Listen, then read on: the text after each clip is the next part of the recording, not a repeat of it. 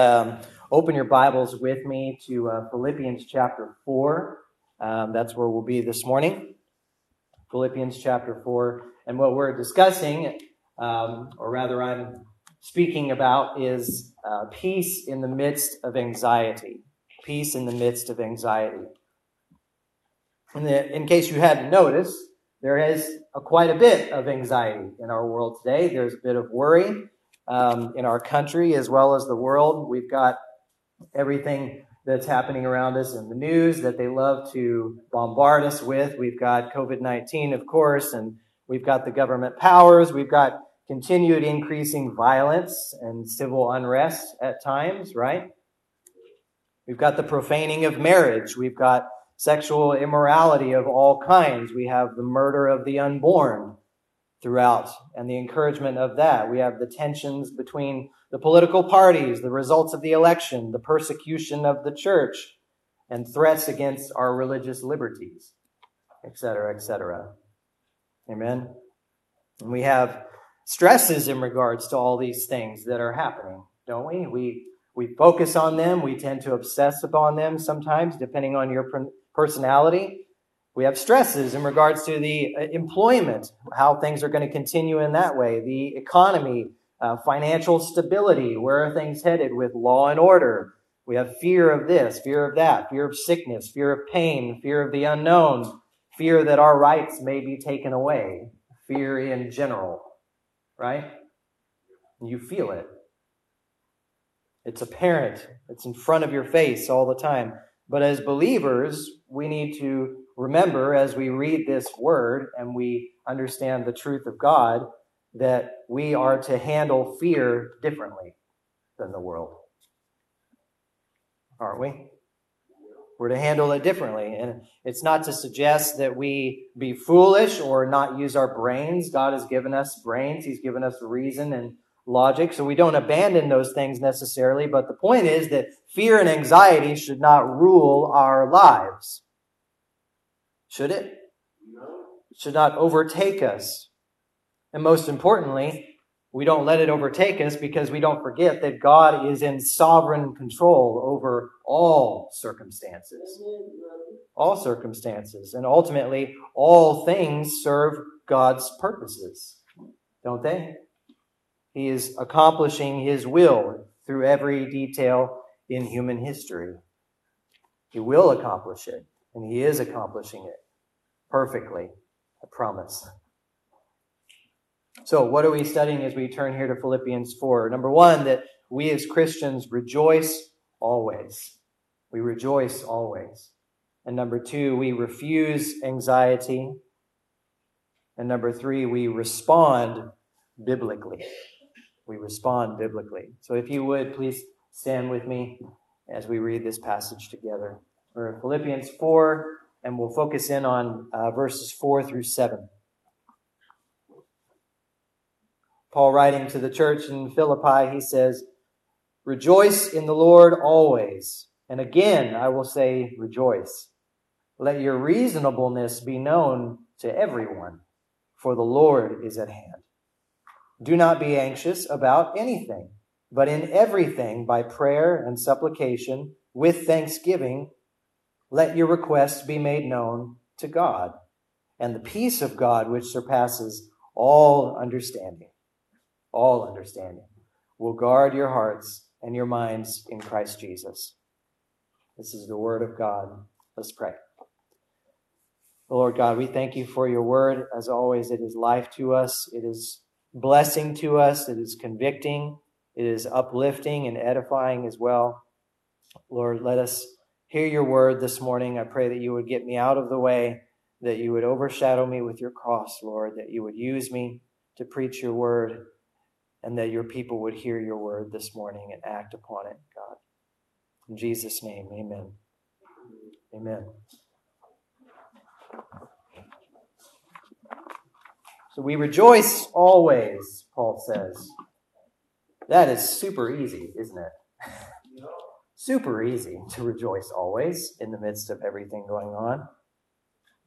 So what do we see here in Philippians? A little textual history and context, I think, is always helpful. It's written by Paul, of course, as we mentioned, to the church in Philippi, correct? It is generally agreed upon with good confidence that Paul wrote this letter most likely during his first imprisonment at Rome.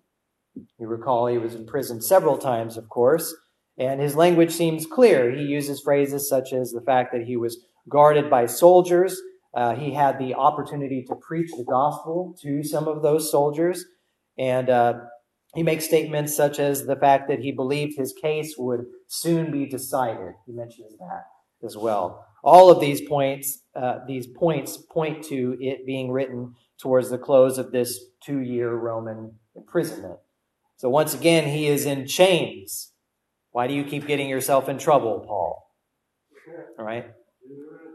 And Philippi was a colony under Roman law as well. It's not free from the Roman Empire. And because of that, Paul and Silas would receive much persecution, as detailed in the book of Acts, for instance.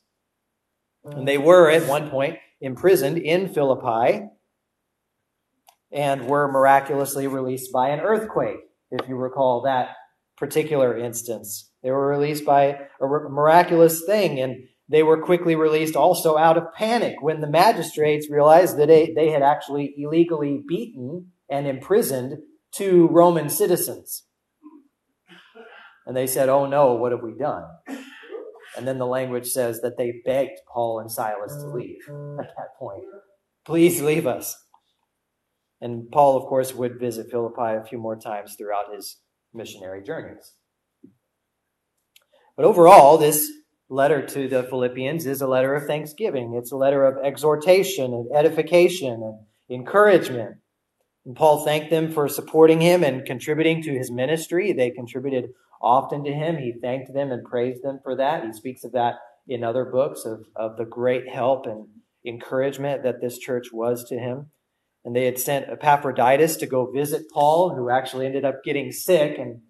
And Paul then sent Epaphroditus back, allegedly, most likely, with this letter to the church, to Philippi. So this passage that we read today in chapter 4, this is yet again an admonishment, right? It's an encouragement to those at the church in Philippi. So, number 1, as we dive in here, we see that Christians are expected to, what? Rejoice always. Rejoice always. Why? How do we do that? Well, Paul says it twice, right? He says, "Rejoice in the Lord always. And again, I will say rejoice." And you hear the old song play in your head, right? "Again, I say rejoice." Yeah. He says it twice, so apparently it must be important, right? Let's remember that he also said this while in prison. While in chains, he says this. Rejoice in the Lord. Rejoice always. Again, rejoice. He can somehow repeat it while he's locked up in a Roman prison. And it is not a plush, comfy prison like we might see here in America, where you have your TV time and your workout time and this and that. It's not the same. But Paul says this regardless of his circumstances in which he finds himself, very difficult circumstances. So we can gain from that therefore we can and should rejoice regardless of our circumstances. Amen? We can and should rejoice. Don't forget that other Christians have been imprisoned as well during this time. Many of them. These people understood persecution. They understood it. So not only are they persecuted at this time, but also remember that they are the minority in this culture. They're the vast minority, certainly the world. But we recognize that as far as rejoicing always, only believers can truly do this. That's true. Only believers can do this. Only they can rejoice always. Well, why?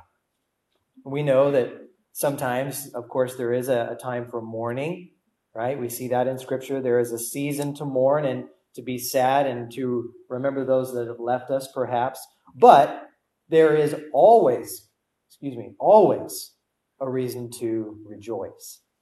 Always a reason to rejoice. This world is not all there is. Amen? That's one reason we have to rejoice. We know that this world is not all there is. Only believers can rejoice always. Why? Well, furthermore, we know the outcome. Amen? We know the end. We know who is in sovereign control. You see, true joy rests not on favorable circumstances. But, Paul tells us, it is in the Lord. Those are three very important words. Who is in the Lord? Believers. Only believers can do this. Joy, you see, is not the same as happiness. We understand this, don't we? Joy is not impacted by outside forces. It's not the same.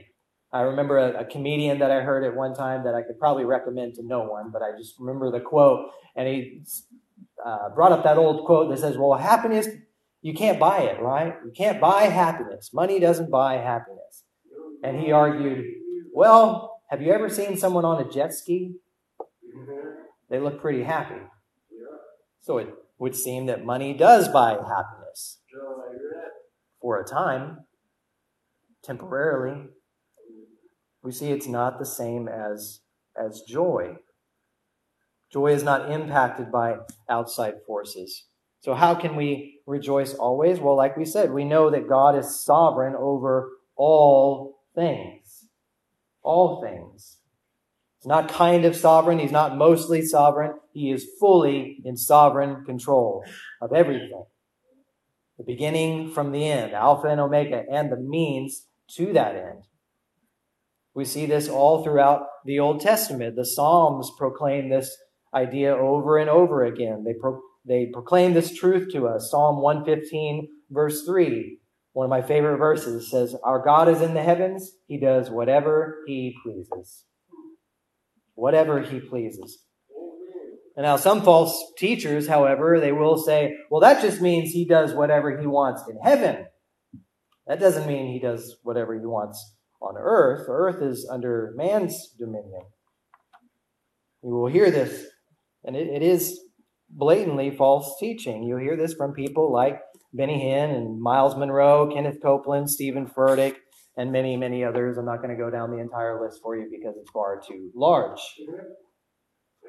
But you'll hear this word from them that, well, he's not in control of everything here on earth.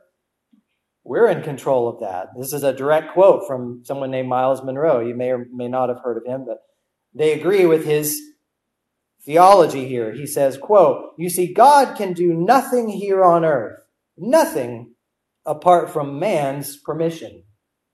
He cannot do it. God may have the power, but man has the permission. Prayer, you see, is essentially man giving earthly license to God to unleash heavenly power here on earth. End quote. And this was during an interview, of course, with Benny Hinn, and he just nodded and smiled and said, that's amazing. That's incredible. That is not amazing. That is false and unbiblical. This is patently false and an unbiblical assault on God's power and his authority over all creation. All creation, not just the heavens. Psalm 135, verse 6. One verse to counteract that entire way of thinking. Whatever the Lord pleases, he does in heaven and on earth, in the seas and all the deeps. Oops. They got that one wrong, didn't they? And yet again, in Psalm 103:19, the Lord has established his throne in the heavens, and his sovereignty rules over all. That's one of my favorite verses, too. Isn't that good? His sovereignty rules over all. So you see the foundation that we can find in Scripture for our authentic joy in the midst of difficulty, the foundation for our freedom from fear and worry and anxiety isn't going to be some sort of physical exertion, is it? It's not going to be some sort of faking your way through it. It's not. Our foundation, rather, is based on the truth of God and his word and his sovereignty over all things, as we just saw proclaimed to us by the Psalms. All things. The sovereignty of God, I've heard it said that the sovereignty of God is the most peaceful doctrine to believers. The most peaceful doctrine. to know that everything is under his control and nothing comes to pass to those around you or to you yourself apart from his ordaining it and allowing it. This gives us great peace. It should, shouldn't it? 1 Thessalonians chapter 5 proclaims the same. Chapter 5, verse 16 through 18. He says, rejoice always. There it is again. Thank you for reminding us, Paul. Rejoice always. Pray without ceasing. Give thanks in all circumstances. Only believers can do this. Only believers. Or Ephesians chapter 1, verse 11. Paul writing says, in him, Christ, we have obtained an inheritance, having been predestined according to the purpose of him who works what? All things. All things according to the counsel of his will. Isn't that good? I mean, think of all the Christians who have been martyred throughout church history. Those who have gone before us, those like Polycarp is one that we hear of, and he's an early martyr in the 2nd century. And we know of others as well that were singing praises and exalting God while they were just fine. Everything's cool and going well for them. They're prospering. No, while they were being led to the slaughter. They were praising God and singing praises to his name, like those burned alive as Roman candles. That's where we get that word, you know. Try not to remind yourself of that when you go to the local fireworks stand. Nero, the evil, wicked emperor of the 1st century who would light up Christians as Roman candles to light his beautiful gardens. He'd dip them in tar and light them up, wouldn't he? It's horrific to think of. And yet they were singing praises to our God as they were being led to the slaughter. We were told that the basis of our peace and our joy in the midst of deadly persecution at the end of Romans 8 as well. Verses 36 through 39. As it is written, for your sake. For whose sake? For Christ's sake. For your sake, we are being killed all the day long. We are regarded as sheep to be slaughtered. No, in all these things, we are more than conquerors through him who loved us.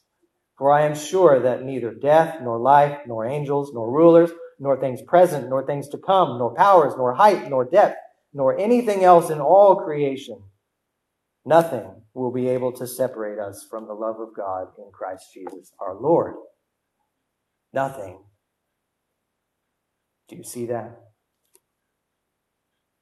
This is why we can rejoice always in the Lord. Number 2, we as Christians refuse anxiety. We refuse anxiety, or you could say we resist anxiety, right? And that's not always easy either, right? We understand that. But Paul says, let your reasonableness, verse 5, let your reasonableness, or we could say gentleness, be known to everyone. So we see that the people of God should endure all calamities and fears with what? Reason and gentleness. And we understand this isn't easy, but why should we do that? Well, he tells us, because the Lord is at hand. The Lord is at hand. We can be reasonable and gentle rather than frantic and fearful and stressed out and all of the above. Why? Because the Lord is at hand. He's right there next to us as believers all the time. He is still omnipresent, right? He is omniscient, omnipotent with his people from the beginning to the end. We know what is coming. We spoke of that earlier. We know who wins. That's why we can refuse anxiety. We know the promises of God. We know that he's decreed the beginning from the end. So the grounds for refusing to be anxious is what? The reality of the Lord's care in the life of the believer. He cares for you. And at times, when necessary, he disciplines you. Amen. But the word here used for reasonableness, it's a great word in the original language, or it could be known as gentleness. What it's getting at is a great forbearance or a great patience. It speaks of a person who is reasonable and gentle to the effect that they don't insist upon their own rights all the time. They're willing to give up their own rights in gentleness and love towards others. That's what this word means. So the person who is a reasonable Christian practices great patience. They demonstrate that they know God with every aspect of their life, with the fruit that they produce, right? Reasonableness and gentleness. Only the Christian, once again, can do this. Only the Christian desires to be in this state of forbearance and gentleness towards all people. And will you do so perfectly? No, you will not. But praise God that the Holy Spirit helps you in and through all of that. It does. But Paul says, do not be anxious about anything. Right after saying, let your reasonableness be known. How reasonable are you when you go to Walmart? For me, it is not great. I can admit that. And I know that. My wife knows that. And I do. Let your reasonableness be known to all. Do not be anxious. The Christian is to be patient, not anxious. It's a virtue. Amen. Not stressed out. You see, giving room for anxiety is the exact opposite. The exact opposite of the patience that God says is good for us. It's good for us. Anxiety is what? Well, we should probably define it, right? Anxiety is a response to or a fear of a future danger. We have to remind ourselves of that. It's actually a fear of what might happen. It hasn't even happened yet. And we're fearful and stressing over it and, just pulling our hair out. It hasn't even happened yet. And yes, I used to have huge problems with that, especially in college. But anxiety is a fear of what might happen. But in the Greek here, in this part of the passage, there's a strong emphasis over the word nothing. Nothing. In Greek, many times sounds a little backwards, so bear with me, but the literal wording here in the Greek is nothing be anxious about. It kind of flips it backwards there. Nothing. Very strong emphasis on this word. So if we remember to trust God and patiently trust that He has everything under control, everything, then we experience what? Peace and comfort, don't we? What is the remedy for anxiety? What is the remedy for stress? Trust in God. Forbearance, gentleness, reasonableness. Trusting in God, patiently waiting on Him. We have songs about that, don't we? Waiting on the Lord. That's true. And why do we do that? Because we know that His purposes are good. His purposes are good for His church, for His people. Therefore, nothing should cause us to be anxious. Anxiety should not overtake us. It should not envelop our lives. Should it?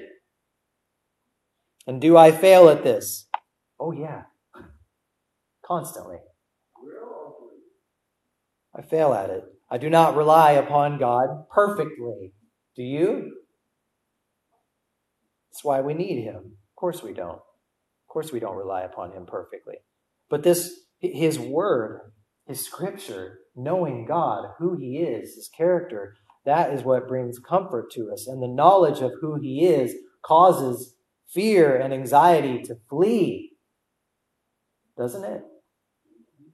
That's why we're reliant upon Him. Scripture shows us over and over that we are a dependent people. We're dependent upon Him. This is a lifelong process. This is what we use the big fancy word to describe it, sanctification. It's a lifelong process, isn't it, of growing in holiness. God reminds us over and over and over to trust Him. Why? Because we are fickle. That's right. And I mean, we're finite as well. We forget. Over and over we forget. It's silly how often we forget.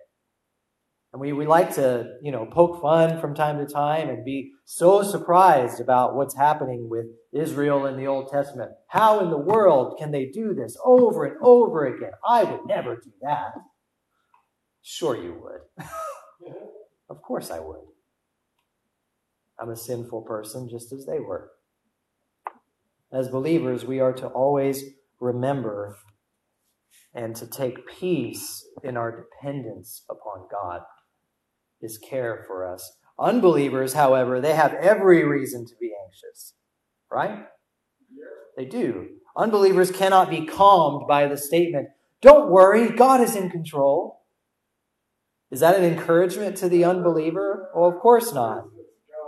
If anything, that's going to cause anxiety to the unbeliever because they know that they're accountable to a holy God. Romans 1 says they know. They're not calmed by that phrase. Believers are. So truly, and this is a bit of a sting, but when we are being anxious and letting anxiety rule our lives, in some way we are demonstrating in a very real way that we don't trust God. It's true. That's convicting, and it should be. It's good to be convicted, isn't it? Every time we complain or we wallow in self-pity and let anxiety overtake us, well, how in the world am I going to fix this? You're not going to fix it. When we act like that, we are in essence saying we do not trust God with the current circumstances. We are in a very real way acting like an unbeliever. It's true. So what are we to do instead? What's our remedy? What's the antidote? Well, verse 6 tells us, "Do not be anxious about anything, but in everything. In everything, by prayer and supplication with thanksgiving."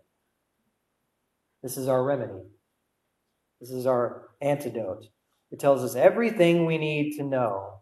So instead of sinking into the pit of worry and stress and fear and anxiety, we should take a step back and ask, what is God teaching me through this trial?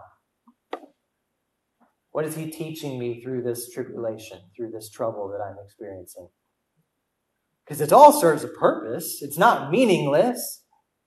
If it was meaningless, there is no God. Period. It's not meaningless. The source of our fear and anxiety is ultimately a broken view of God and a lack of understanding of His sovereignty. That's the source of our fear. Scripture commands us, in fact, not to be anxious, not just here, but in many other places. We see it from the mouth of our Lord Jesus Christ Himself in Matthew 6. He says, "Do not be anxious about your life." He says it right there. And He lists several things. He goes on a bit and He gives some examples. What you will eat. Do not worry about what you will eat. Look at the birds. Are you not of more value than they are? Are you not of infinitely more value to your Heavenly Father than the birds? And yet your Father clothes them and He takes care of them. Not a sparrow falls that He's unaware of. And He further adds, can anxiety add a single hour to your lifespan? No. So in summary on why we refuse anxiety, the fact that we are not anxious, as Paul says here in these couple of verses, refusing anxiety will actually show or demonstrate our reasonableness to the world and our gentleness to the world. And that's a good thing. While refusing to succumb to anxiety, we can demonstrate gentleness to those who are anxious. Do you see? What a gospel opportunity that is. Those that you run into in Walmart or wherever it may be. You can demonstrate to them, I am not anxious about this one bit. I am not stressed about this, and here's why. We can preach the hope of Christ to them. Amen? We can give the reason for our hope in gentleness and compassion towards them. And we will also benefit from the peace of God when we approach God with, Paul says, prayer and thanksgiving. What? Trusting Him with our requests, which leads us to our final point. Here, number 3, we as Christians respond biblically. We respond biblically. What are we to do instead of being anxious?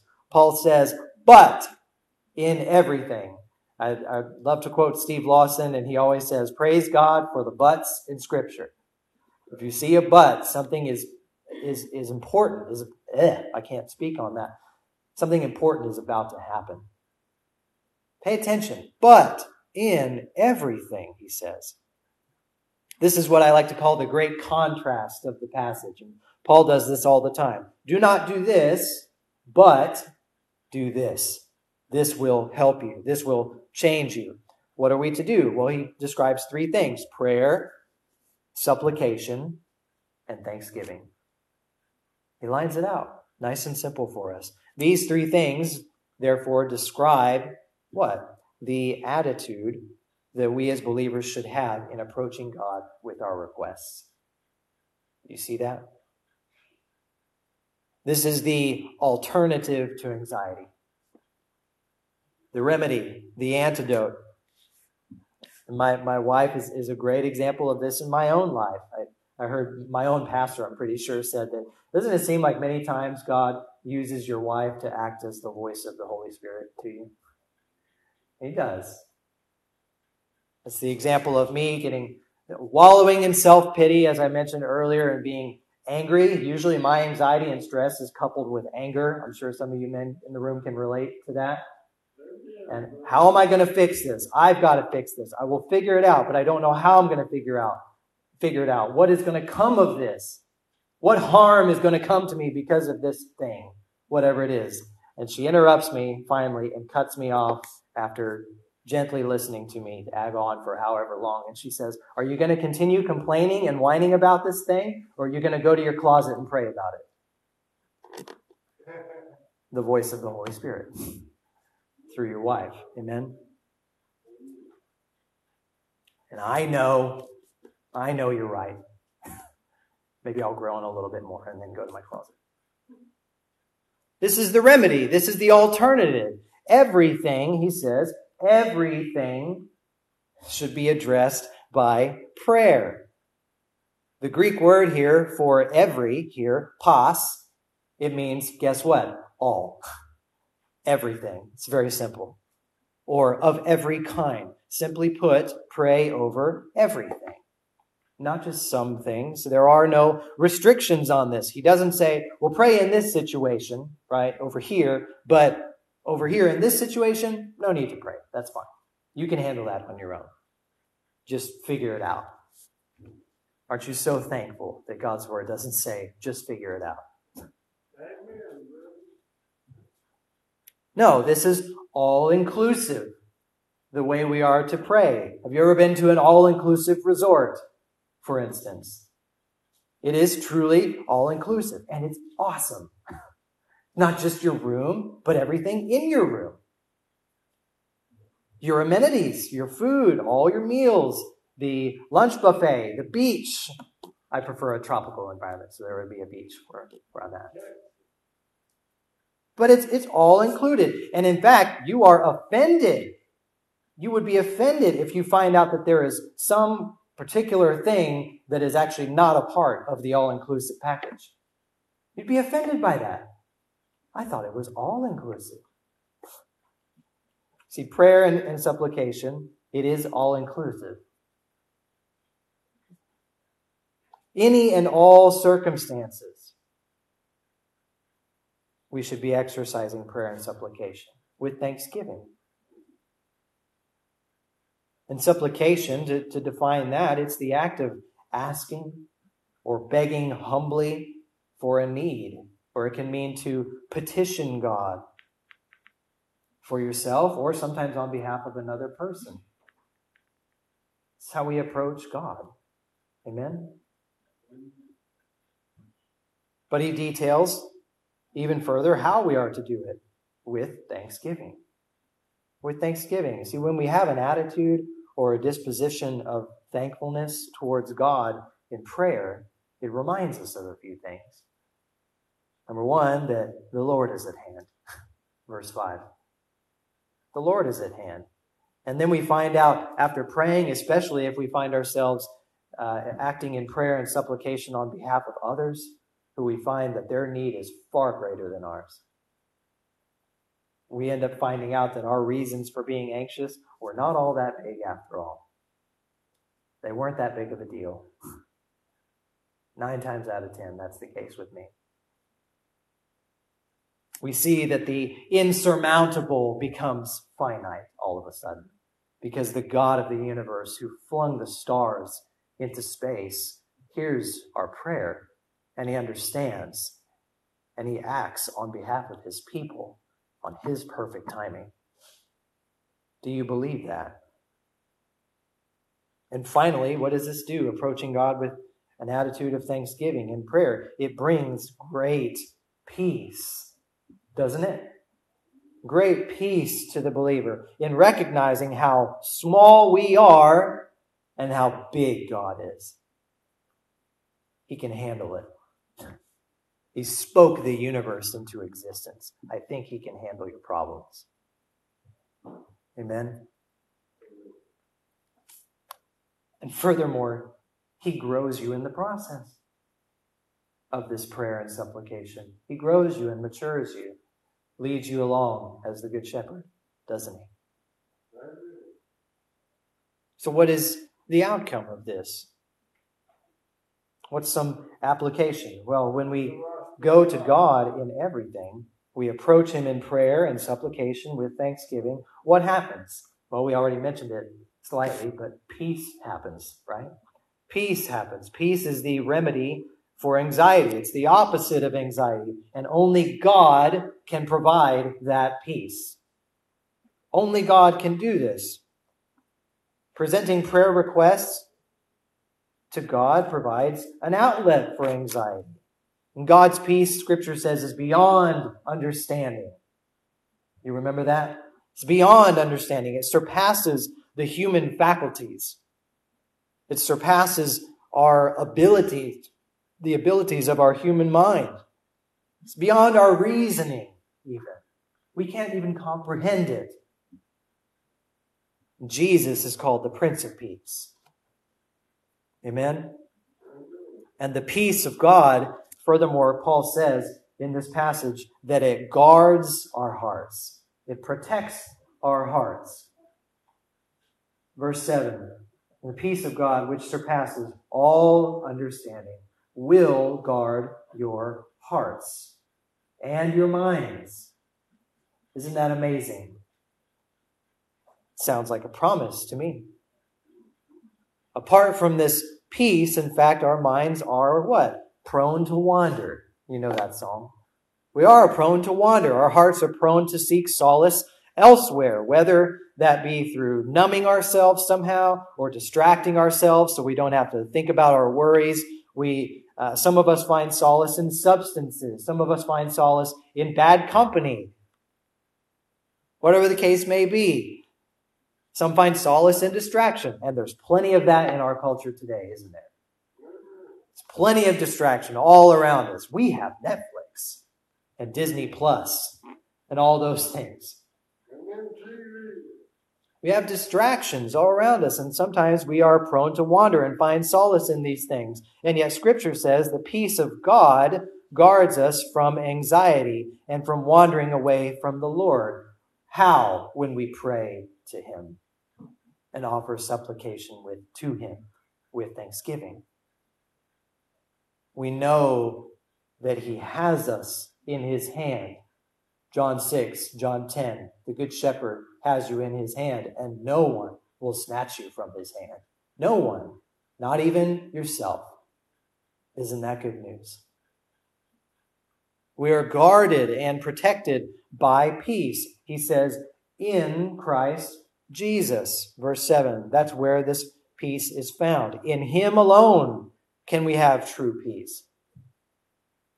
I remind you again, Paul is in prison while writing this, possibly being beaten from time to time. And yet he has peace. He's guarded in Christ Jesus. He's protected in the midst of extremely difficult trials. And not only are we guarded by this peace, but it is so far beyond comprehension that we cannot even explain it. We can't even put it into words. Now that stands out to the world. It does. People notice that. Remember we talked about giving people the hope of Christ, demonstrating by your reasonableness that you're not worried. The reality is that the greatest peace we need, we understand as believers, is peace with God. Amen? When God saved you, when he pulled you out of the muck and raised you from spiritual death to spiritual life and justified you through Christ and his sacrifice and his finished work on the cross, he gave you peace with God. That's what Romans 5:1 tells us, that if we have been justified, that means declared righteous, made righteous, with a righteousness that is not my own. It's foreign to me, it's alien to me, and it was given to me by Christ. We've been justified by faith in Christ, Romans 5 tells us, and now we have peace with God. We have peace with Almighty God. That's the ultimate peace. You see, sin makes us enemies of God, doesn't it? We are all born at war with God, tainted by the stain of sin, with the sin of Adam. But the sacrifice and righteousness of Christ brings peace with God for those who are united to him by faith, by grace through faith alone. So the question then becomes, do you have peace with God? See, we can talk about the peace of God all day in Scripture through prayer and supplication, but do you have peace with God? Have you truly come to a place of true godly repentance, and have you turned from your sin? Has God convicted you of that sin and drawn you to himself and changed you and given you a new heart? Is that true of you? Have you placed your faith in Christ? Are you trusting in him alone and his finished work on the cross? Not trying to figure it out on your own. Because you won't. You won't. Trusting in Christ alone and his finished work on the cross to save you from all of your sins, from the punishment that we all deserve. That's peace with God. That's what we all need. That's what all men need. Amen? If God is working on your heart, he's convicting you of sin or calling you or drawing you to himself. I don't know the people here. I understand that would be the minority here in a church body. But if God's convicting you of sin and calling you to himself and you've never truly come to a place of repentance and trust in him, I urge you to repent truly and trust upon him. Trust in him. Christ, who accomplished the work perfectly. There is salvation in no other name. No other name. See, the truth is, when you have peace with God, that's a prerequisite to give you the peace of God. Do you see that? Peace with God gives you the peace of God. There is nothing more peaceful than knowing that you have peace with Almighty God. Right? You want to show the world that you're an authentic Christian? Show them the peace that you have in Christ. Tell them about this peace that you have in Christ and that you are not afraid of the future. You're not afraid of what's going on. Let us use those conversations with the world as gospel opportunities. Amen? Tell them about the hope that you have in Christ and his finished work on the cross. Amen? Let's pray. Oh Lord, we are so thankful for your word. We are so thankful for your peace that you give us, God, that surpasses all understanding. When we deserve nothing but your wrath and condemnation. We understand that it's all of grace, Father, that you drew us to yourself, you called us to yourself, you justified us, you adopted us into your family. You have done it all. When we deserve nothing, Father, let us approach our anxieties and our fears in this world with the peace that only you offer, Lord. Let us remember that you are in sovereign control. Let us approach you with prayer and thanksgiving. Remind us who you are, God, and remind us of our dependence upon you. Only you can bring that peace, Father, and I ask you to give that peace to those who are here today, that you would continue to refine them and grow them in your word and give us peace, Father. Lord, we love you and we thank you. In Jesus' name, amen.